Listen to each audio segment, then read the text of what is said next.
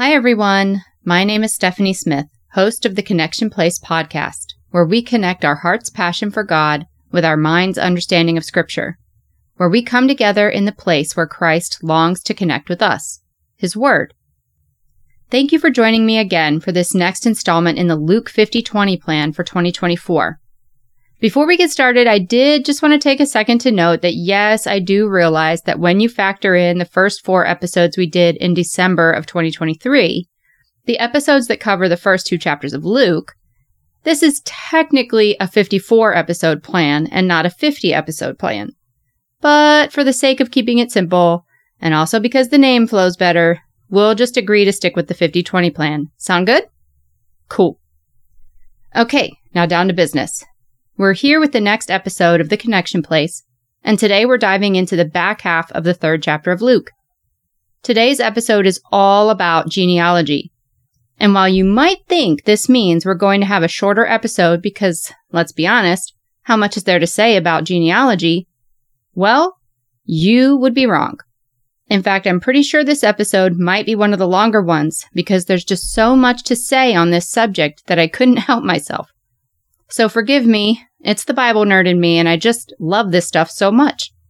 I can't wait to share these thoughts and what I've learned with you guys.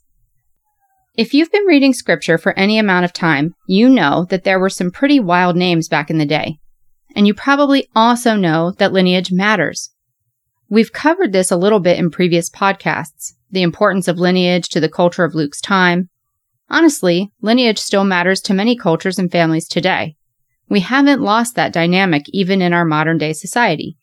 So it makes sense that, given the context for the world at the time the Bible was written, and from the perspective of historicity, that the genealogy of Jesus would really matter.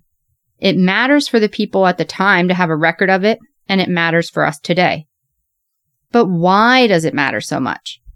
Well, apart from establishing a traceable, historical record through time, it also helps us trace the hand of God throughout the ages to this prophesied, predestined moment of our Savior's arrival and life on the earth.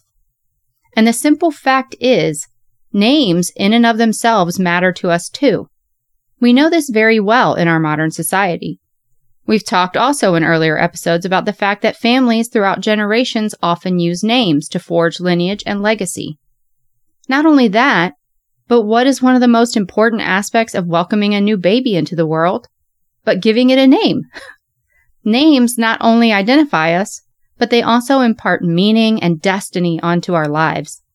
In just a name, parents can communicate so much about their desires, hopes, and intentions over their children. I'll give you an example. When it came to naming my son Silas, we were having a hard time finding just the right name. We wanted a strong name, nothing too complicated, and something unique, especially because our last name is Smith, which obviously is very common. We also wanted something with significance.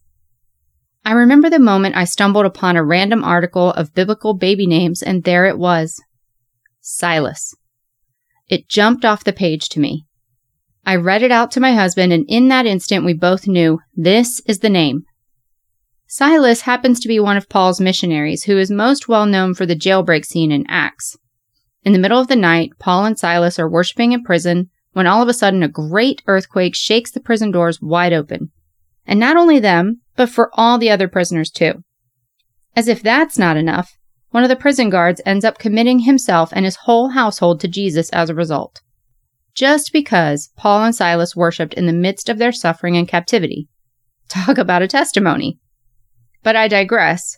What really drew us to the name Silas, apart from appreciating the story of the biblical Silas, was the meaning of the name. The name Silas means asked for. For myself personally, at that point in my life, it had been a long road to pregnancy. I had wanted children since my 20s, but due to divorce and health issues, I wasn't able to safely conceive until I was 33. After about a decade of waiting, finally, here I was with a healthy baby boy on the way. So I loved that this name, Silas, would always communicate to my child, myself, and to God that we asked for and wanted this baby. It would always serve as a reminder of the miracle and the promise-keeping nature of God. Alan and I fully believe that God is the one who sent us this name of Silas, because not only did it fit to a T the exact criteria we were looking for, but it also had another meaning that we didn't realize until later on. If you're a Justin Timberlake fan, you might have figured it out sooner than we did, because Justin Timberlake also has a son named Silas. Justin Timberlake and his wife Jessica Biel knew something we didn't know, that Silas also means man of the woods. In fact, Justin designed a whole tour and album around that very theme in honor of his son. Putting aside the fact that people as famous as Justin and Jessica also chose the name Silas, I couldn't believe how prophetic this particular meaning of our Silas's name would be. From birth, Silas has loved being outside, and in particular, he has loved parks and camping. He also absolutely loves animals. So not only is he asked for, he really is a little man of the woods. So yeah, names matter to us, and names matter to God. We see it all throughout history and culture, and we certainly see that reflected in Scripture. Think about it. The very first specifically recorded task that God gives to Adam in the garden, before Eve arrives on the scene, is to name all the animals. I mean, that's a pretty cool job. In Isaiah 40, we're told that God brings out the starry host one by one and calls forth each of them by name. Because of his great power and mighty strength, not one of them is missing. He names the stars. Even Jesus goes so far as to rename Simon, one of his disciples, in the moment he meets him. John chapter 1 tells us, when Jesus saw him, he said, "You are Simon, son of John. You will be called Cephas," which is translated Peter. Why did Jesus rename Simon to Peter? Peter means rock, and later in Scripture we discover Jesus' intention to have Peter be the leader of the early church, to literally be the rock on which Jesus' church is built. On and on, I could give examples of how God uses names to tell important parts of his story. In fact, not only does God tell his story through our names, he does that with his own names. God gives himself many different names and shares them with us all throughout Scripture. He does this to describe himself to us in terms we can understand, to reveal aspects of his character to us that we can know without a doubt to be part of his eternal and unchanging nature. Understanding the names of God is a crucial way to connect and deepen our relationship with him. And I would argue that knowing the names of God greatly deepens our prayer life, because we know exactly who we are praying to. So I would highly, highly encourage you to undertake a Names of God study at some point. There are a lot of ways to do this, but I can personally vouch for 2 year-long devotionals written by Ann Spangler that cover both the names of God and the names of Jesus in depth. I just love all the names of God and Jesus, and I could spend hours talking about this. I really could. But for the purpose of today, I'll stick to just a few of my favorites. El Roi, the God who sees me. The very first name that is given to God, as revealed to us in Scripture, is El Roi. What's really cool is who gives him this name. None other than Hagar, who is the Egyptian maidservant of Abraham's wife Sarah, and who becomes pregnant by Abraham because Sarah wants to fast-track God's promise, and she figures going through Hagar would be the only possible way for them to have a son in their old age, which, as we know, was not God's best plan for them. You can check out Genesis 16 for the whole story. Anyway, so Sarah becomes jealous of Hagar, even though it's Sarah's own fault that Hagar is pregnant, and basically she casts Hagar out. So here in Genesis 16, Hagar is pregnant, in distress, and on the run, and God meets her in the desert. Put a pin in that. Again, God is present with us in our wilderness. He often meets us there. Anyway, he speaks to her in the desert, and he speaks over her situation. And while Hagar's child is not the promised son of Abraham, and wasn't necessarily God's plan, God in his sovereignty still looks upon Hagar with compassion and makes a promise that she too will bear a nation through her son. And then he prophesies about her son. It is after speaking with God and hearing from God that Hagar names him. In verses 13 and 14 it says, "So she named the Lord who spoke to her, 'You are El Roi.' For she said, 'In this place have I actually seen the one who sees me.'" Let's take a note here that the very first recorded other name of God in Scripture is by a cast-out woman of no value to the world, but of great value to God. Very on theme for God so far in what we've learned about him through Luke's account. And Hagar names him the God who sees me. I can attest, through the many Hagar moments of my life, great and small, that El Roi is indeed a name and virtue of God that I cling to and that is super precious to me. Okay, the next name of God I want to highlight is actually sort of two names. I Am and God of Abraham, Isaac, and Jacob. When God is charging Moses in Exodus chapter 3 with delivering the Israelite people from the harsh enslavement of the Egyptians, they have this conversation. Then Moses asked God, "If I go to the Israelites and say to them, 'The God of your ancestors has sent me to you,' and they ask me, 'What is his name?' what should I tell them?" God replied to Moses, "I am who I am." This is what you are to say to the Israelites. I Am has sent me to you. God also said to Moses, "Say this to the Israelites. The Lord, the God of your ancestors, the God of Abraham, the God of Isaac, and the God of Jacob, has sent me to you. This is my name forever. This is how I am to be remembered in every generation." I love this moment in Scripture. It can come off as though God is kind of putting Moses in his place, and maybe there is a little bit of that. Like, no matter what, God is God, and we would do well as finite human creatures to never lose that awe, fear, wonder of the infinite and unknowable God.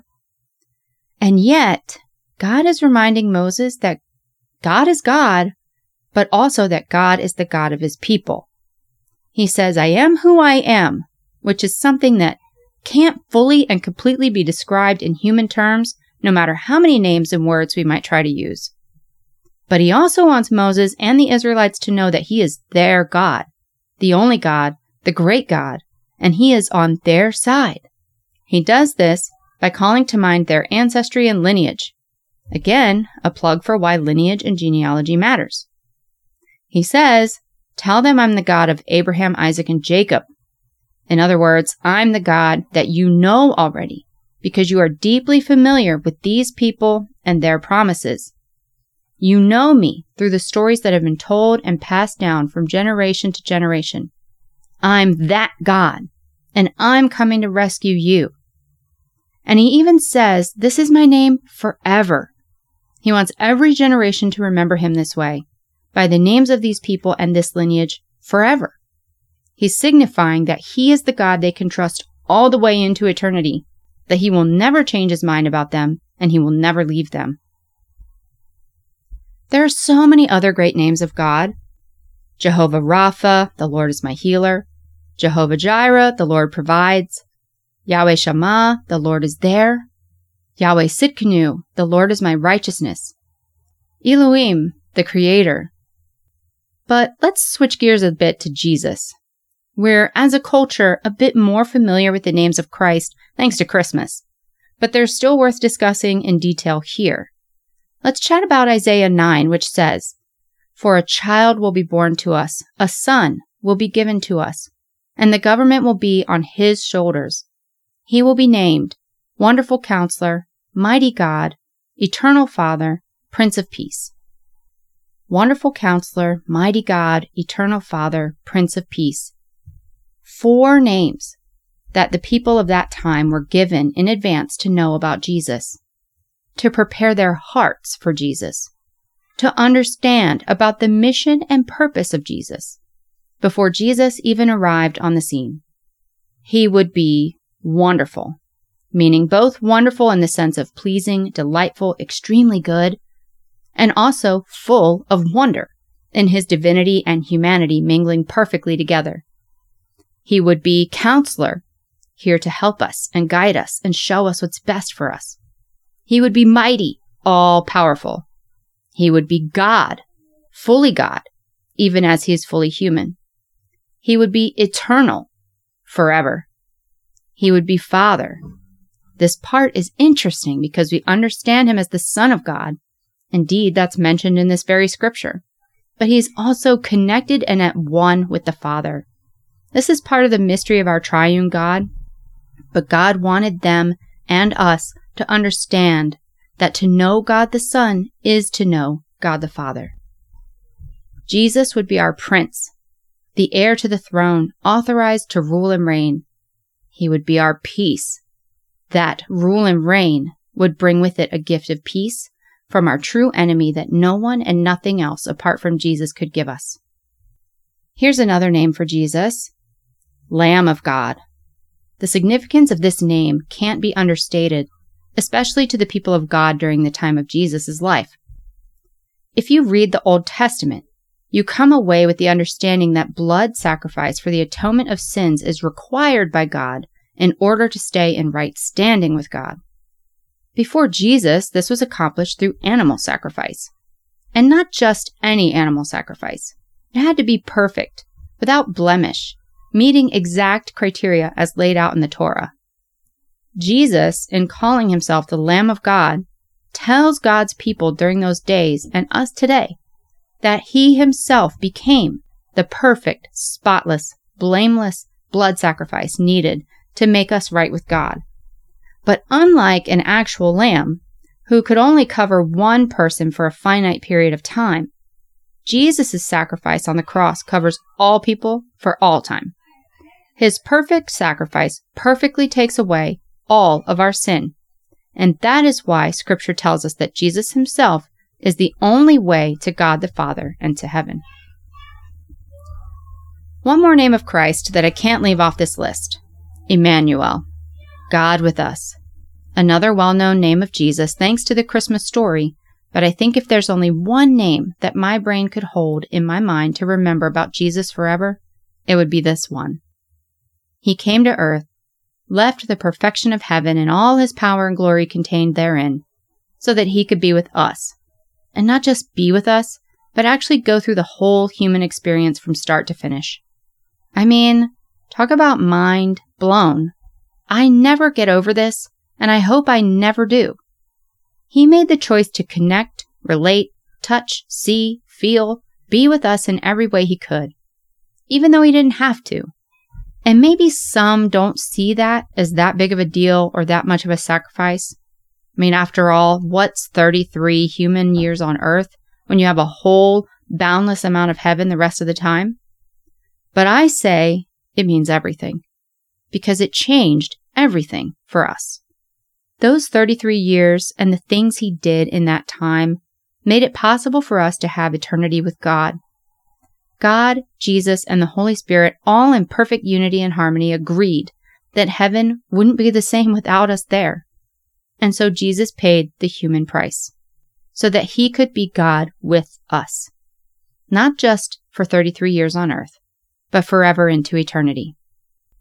All right, so now that we've covered so many reasons why names and genealogies and lineages matter, let's finally get into the text of today's episode. Picking back up for the remainder of Luke chapter 3, starting in verse 23. Let's read together. As he began his ministry, Jesus was about 30 years old and was thought to be the son of Joseph, son of Heli, son of Matthat, son of Levi, son of Melchi, son of Janai, son of Joseph, son of Mattathias, son of Amos, son of Nahum, son of Esli, son of Nagai, son of Math, son of Mattathias, son of Saman, son of Josech, son of Joda, son of Joanan, son of Resa, son of Zerubbabel, son of Shealtiel, son of Neri, son of Melchi, son of Addi, son of Kosam, son of Elmadam, son of son of Joshua, son of Eleazar, son of Joram, son of Matthat, son of Levi, son of Simeon, son of Judah, son of Joseph, son of Jonam, son of Eliakim, son of Melea, son of Menna, son of Mattatha,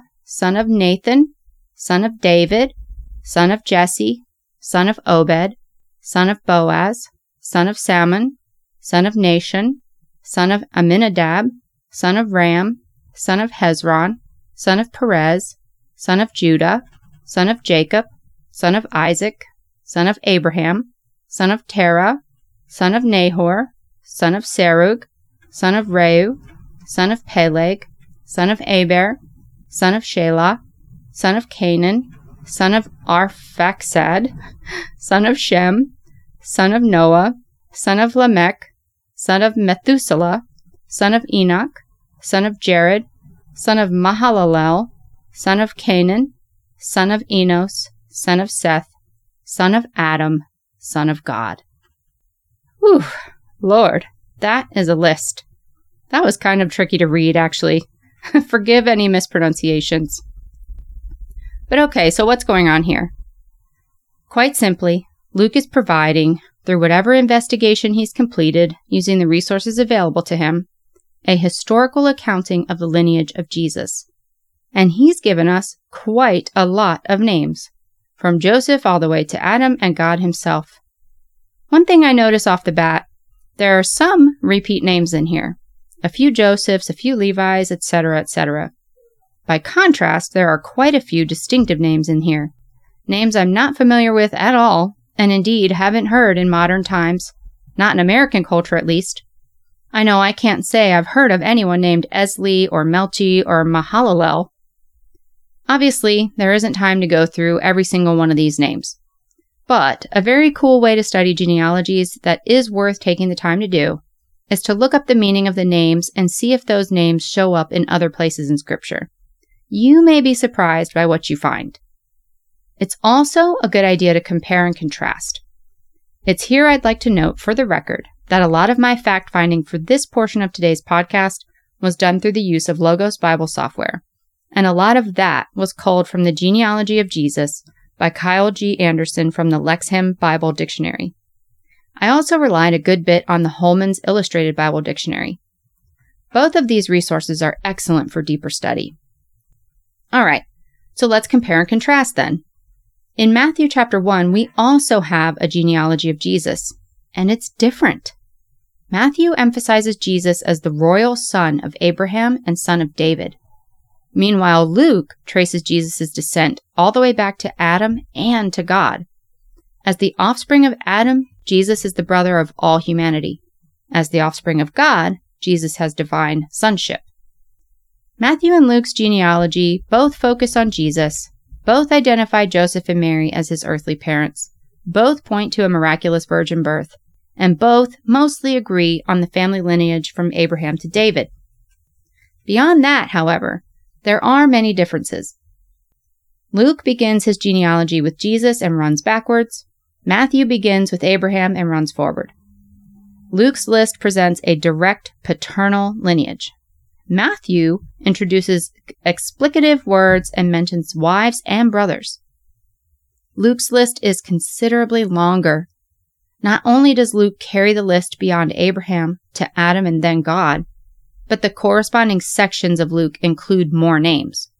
For example, from Abraham to Jesus, Luke includes 57 names, while Matthew only has 41. If a generation is roughly 25 to 30 years, the Lucan genealogy seems like it might be more complete. From David to Joseph, the only names on both lists that correspond with one another are Zerubbabel and his father Shealtiel. Historically, most commentators have been comfortable enough with the differences between the two lists, although there have been modern attempts to reconcile them. I encourage you to study these differences further if you are so inclined, but that's not the point of today's podcast. Having said that, I do want to dig just a little deeper into the fact that Matthew's account includes the names of women. Matthew gives 5 female names in his genealogy of Jesus. Tamar, who we know was sexually assaulted. Rahab, the prostitute spy who helped the Israelites take over Jericho. Ruth, the daughter-in-law of Naomi, who vowed to stay with Naomi after Ruth's husband died, even though Ruth was a foreigner. Bathsheba, the wife of Uriah, who was raped by King David and who eventually bore King Solomon as her son. And also Mary, the Virgin Mother of Jesus. I mean, come on. 5 women. women of varying ages, locations, backgrounds, most of whom were abused in some way. These 5 women were counted worthy by Matthew, and therefore God, to be included in the record of history as being part of Jesus the Savior's lineage.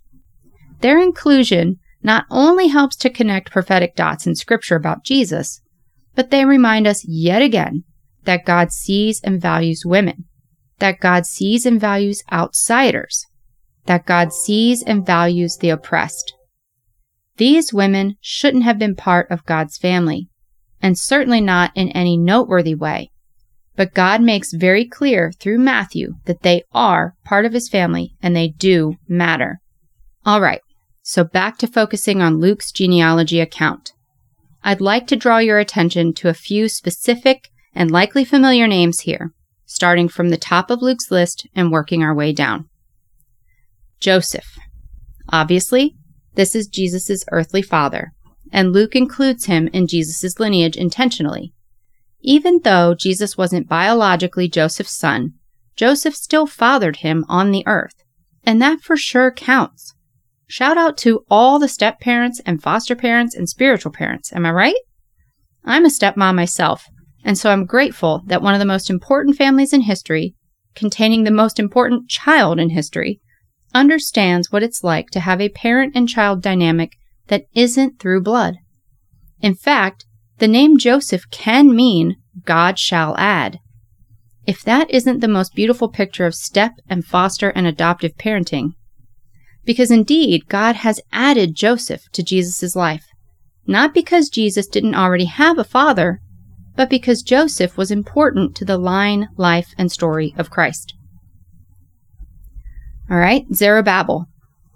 Here's a name you might not readily recognize, but he is named in Ezra chapter 2 among the leaders of those who returned from Babylonian exile.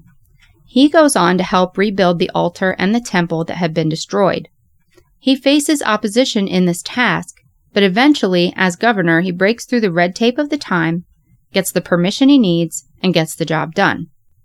Remember that for the Israelites during those days, the temple is where God would meet his people, and where God's people could come and meet with him. This task of Zerubbabel's was highly significant and important to those people, and is also highly symbolic of the true temple that would be destroyed and rebuilt in 3 days' time, Jesus himself. For us today, we no longer need the temple to commune with God, because it is Jesus who dwells in us and gives us access to God directly. David. Here's a name you likely know pretty well, arguably the most famous king in Scripture apart from Jesus himself. The name David can mean favorite or beloved, which is fitting for this king chosen directly by God and who God himself says is a man after God's own heart. David was by no means perfect, and he lived a life full of trials. But in Scripture, we see through David a pretty compelling argument for living a life close and connected with God. David, in fact, is one who gives us one of the greatest examples and cases for repentance through his writing of Psalm 51, a psalm of contrition between David and God after David sinned through committing adultery, which was also actually rape, and murder. Quite the egregious list of sins, and yet David understood that seeking God's forgiveness was not only important, but possible. David experienced the high favor of God as well, and indeed, God promises David in 2 Samuel 7, which just happens to be one of my most personal favorites in Scripture, that he will establish David's kingdom and lineage forever. This promise is well and fully kept through Jesus Christ, David's direct descendant. Jesse. This is David's father, and he's most known for having several other sons, all of whom Jesse thought would be better suited to be king than David. But God had other plans. As the story tells us, God saw past appearances straight through to the heart, and so chose David instead of his more manly brothers. God does the same thing for us today. Boaz. Grandfather of Jesse, great-grandfather of David. This guy is the hero, more or less, of Ruth's story. Remember I mentioned above how Ruth's husband died, making her a young widow. She opted to stay with her mother-in-law Naomi instead of returning to her own people, who are the Moabites. And here is where we see God's hand at work in the life of Ruth for the big picture purpose of God's story and plan. Ruth, as a foreigner, is allowed to glean grain in fields. Gleaning grain just means taking the leftovers, essentially. Leftovers, as it happens, which God commanded his people to leave in their fields for just such an occasion and just such a person as Ruth. And so Ruth gleans in Boaz's field, and he, being a wealthy relative of Naomi's husband, takes notice of Ruth. You can read the whole story yourself in the book of Ruth, but basically Boaz comes through for Ruth in a really cool way and ends up marrying her, taking this foreign widow and making her into someone who would forever be known in history through the line of Jesus. Judah. One of Jesus' other names, to contrast with the name Lamb of God, is Lion of the tribe of Judah. Judah is one of the 12 sons of Jacob, and thus he is the beginning point of one of the 12 tribes of Israel. You can read all about this in Genesis. In Genesis 49, Jacob, the father of the 12 tribes and therefore the father of Judah, actually prophesies over Judah that Jesus will come from his line. It specifically says, "The scepter will not depart from Judah, nor the ruler's staff from between his feet, until it comes to whom it belongs, and the obedience of the nations is his." That's talking about Jesus. Also relevant, the name Judah means praise Yahweh, fitting that Jesus would come from the tribe of praise. Jacob. Jacob's story has a lot to it, so for the sake of time, I'll ask you to check him out in Genesis. In fact, his story takes up roughly half the whole book. But here are some highlights. Jacob as a name has a few different meanings, to include he grasps the heel, or deceiver and cheat, which Jacob throughout much of his life is a deceiver and a cheat, and also deals with being deceived and cheated, which is yet another confirmation that God will work through whoever he wills and not necessarily who is the gold star candidate. Since we're talking about names here, one thing to note is that in Genesis 32, Jacob wrestles with God, literally wrestles with him, and comes away injured but still alive to tell the tale. Jacob came away from wrestling insisting on a blessing, and God granted it to him, and in the process renamed him. He said, "Your name shall no longer be called Jacob, but Israel, for you have striven with God and with men, and have prevailed." Jacob continues to be called by both names throughout Scripture, but it's still important to note because otherwise it might be confusing. Jacob and Israel are one and the same, meaning the 12 tribes of Jacob and the 12 tribes of Israel are also the same thing. Isaac. Isaac, of course, is the promised son of Abraham, who is the father of Israel and the Israelites. I won't go into detail about Isaac's story here, except I do want to note this about his name. It means laughter. This name reflects the laughter of Sarah, as she eavesdropped on the conversation between Abraham and God, where God promised that in a year's time they would have a son. Check out Genesis 18 for the story. Sarah's laughter was disbelieving, and God questioned her as to why she didn't believe him. Sarah denied it, but of course God knew what was up. I kind of love the duality of meaning in Isaac's name here. I think it shows that God himself has a sense of humor, that we don't need to take everything so seriously. But also, it shows that God would indeed bring laughter and joy into the lives of Sarah and Abraham through the fulfillment of his promise to them. Abraham. Again, I won't go too deep into Abraham's story here, but the circumstances surrounding the name of Abraham are very interesting. Did you know that Abraham's name actually started as Abram, and that Sarah's name actually began as Sarai? But then, in Genesis 17, God changes both of their names, Sarai to Sarah and Abram to Abraham. Why did he do this? The name Abram means father is exalted, and Sarai means princess. Both great names. But God changed them to mean the father of nations and the mother of nations, respectively, to reflect their full, God-given, God-breathed destiny. To reflect the covenant relationship he was beginning with them, God gave them new names directly as their father. Adam. Adam, as we know, is the very first human being that ever existed, created directly by God by breathing on the dust of the earth. Adam, quite simply and appropriately, means man. Eve, interestingly, means living. Luke includes Adam in the lineage of God to remind us that Jesus is indeed the brother of all humankind. And fun fact, one of Jesus' favorite ways to refer to himself was by calling himself the Son of Man, another name to reinforce his connection to and relationship with all of humanity. God. Last of all, Luke includes God and Jesus' lineage. Of course, God is the direct father of Jesus, and Luke wants us to know that Jesus is therefore the Son of God. This seems obvious, but it's important we get this, that Jesus is both the Son of Man and the Son of God. Those compelling claims during Jesus' lifetime on earth and ever since has caused people to question and dispute him. Nonetheless, Luke knows and wants us to know that Jesus is indeed both, and no other being has ever or will ever be able to say the same.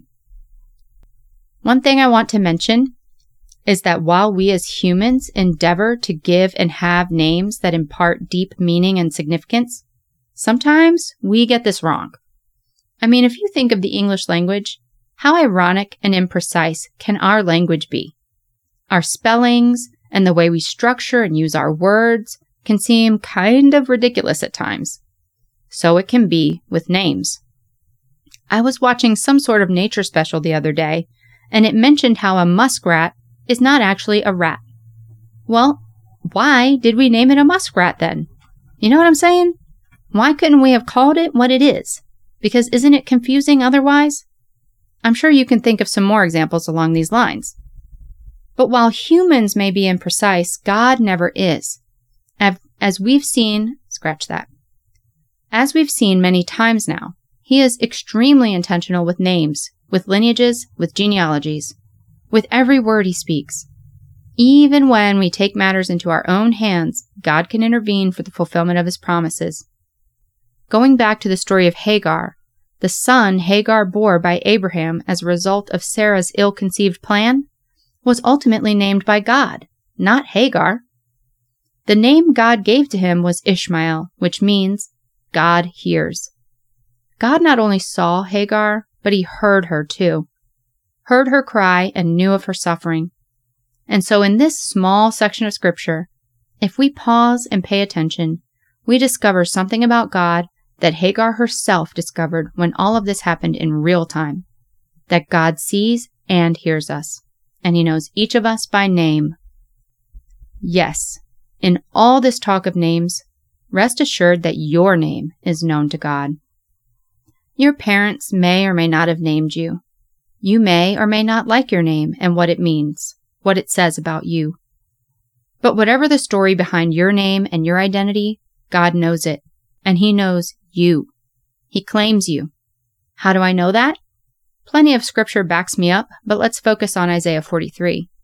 In this chapter, God is talking to his people, and he starts by saying, "Do not fear, for I have redeemed you. I have called you by name. You are mine. For I am the Lord your God, the Holy One of Israel and your Savior. You are precious in my sight and honored, and I love you." All right, guys, we're here at the end. I'm finally wrapping up. Thank you so much for hanging in there with me. I know this was a lot, but I really hope it's been as much fun for you as it's been for me. The main thing I hope I've imparted through today's episode is that the seemingly dry, boring, mundane parts of scripture, like genealogies and hard to pronounce names and historical facts, can actually yield such beautiful treasure if we're willing to dig for it. If we're willing to stop, slow down, pay attention, we can discover new things about God that we never would have known otherwise. In my own personal experience, I've found that while knowledge of God is not the same thing as knowing God, they do overlap by necessity. You can't fully love someone if you don't know them, and you can't know them if you don't take the time to learn about them. Today's episode, and really this whole podcast, is all about getting to know God, getting a grip on what He's wanting us to know about Him, so that we can fall deeper and deeper in love with Him and choose to become a part of His genealogy, His lineage, His family. Because as we just heard in Isaiah, He's already so madly in love with us. Thanks again so much for listening. I hope today's episode has blessed you and encouraged you in your pursuit of Jesus through His Word. See you next time here at the Connection Place.